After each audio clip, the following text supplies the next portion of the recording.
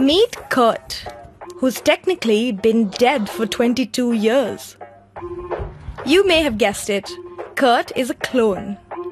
And he's the first wild horse ever successfully cloned, which makes him quite a big deal. And he wasn't just an experiment. Scientists are now cloning endangered species to slow down the rate of biodiversity loss and even improve entire ecosystems. In one word, it's just wow. And obviously, we want to save all the species that we can. But how exactly would that work? And how realistic is it? Welcome to the very weird world of wild clones, gene banks, and bringing species back from the afterlife.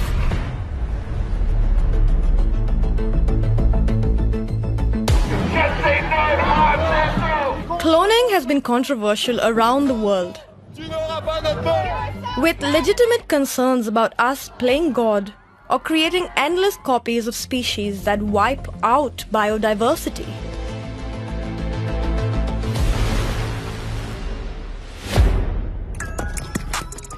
But Kurt's purpose is the exact opposite: to bring diversity back to his population of wild Przewalski's horses.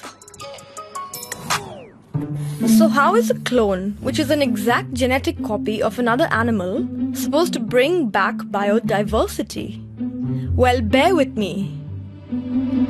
All 2,000 Przewalski's horses alive today have descended from only 12 wild ancestors.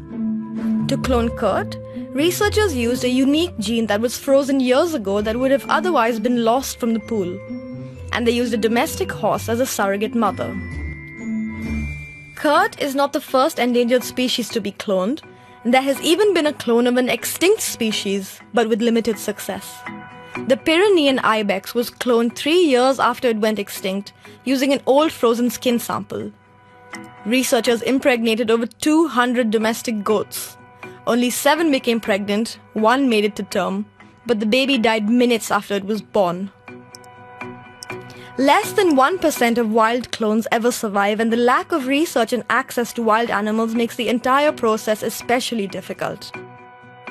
With Kurt looking healthy, scientists hope he will be the first clone to directly increase the genetic diversity of a population in the wild.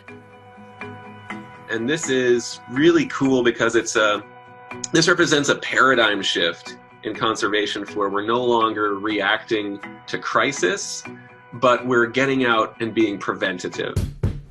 That's Ben Novak, one of the scientists who cloned Kurt and has been pushing the idea of cloning for conservation.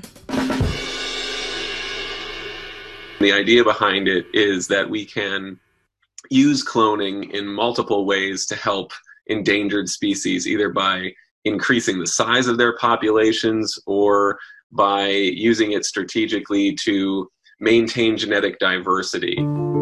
Let's take a closer look at that. Increasing population numbers can help species recover, but scientists only have a limited gene pool to choose from. But the method being used here is to add to the strength of the genetic pool by bringing back genes that would have otherwise died out. This could make populations more resistant to the effects of inbreeding and disease, and even make them better at adapting to climate change. Biodiversity loss is an existential threat we face. It puts our basic resources from pollination, water, and food at severe risk. And poorer countries are likely to be the worst hit at first. Species numbers are in such a free fall that since the 1970s, species populations have declined by around 60%. Today, we could be losing up to 150 species each day. Geneticists around the world have taken notice and are collecting and preserving whatever genetic material they can in labs, zoos, and gene banks. Tomorrow is too late. Today is too late for many species, I'm sure. So, storing the DNA is like a last resort before they're gone. So at least we'll have the genetic heritage. Ed Louie co-founded a British gene bank run by public universities, museums, and zoos. Their consortium has collected over 48,000 samples so far. While the main cloning experiments are taking place in the Western world, especially the US, governments around the world have ramped up their DNA collections too. From India to China and in the Amazon, where researchers are collecting samples of endangered species, banking on the technology to catch up.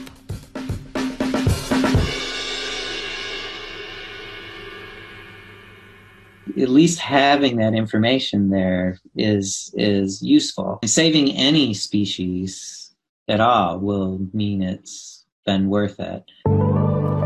Cloning is only one part of assisted reproduction, which also includes artificial insemination, in vitro fertilization, and more recently, gene editing.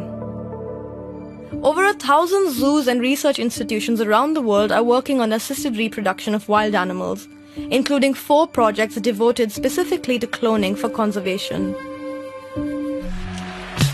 The race to conserve genetic diversity is on, and cloning may well save some species. But with costs and long-term effects still unknown, conservationists say it is much more sensible to focus on protecting the biodiversity we still have. Could we ever rebuild all that we are losing now? Such questions need to drive the technology that is most likely here to stay.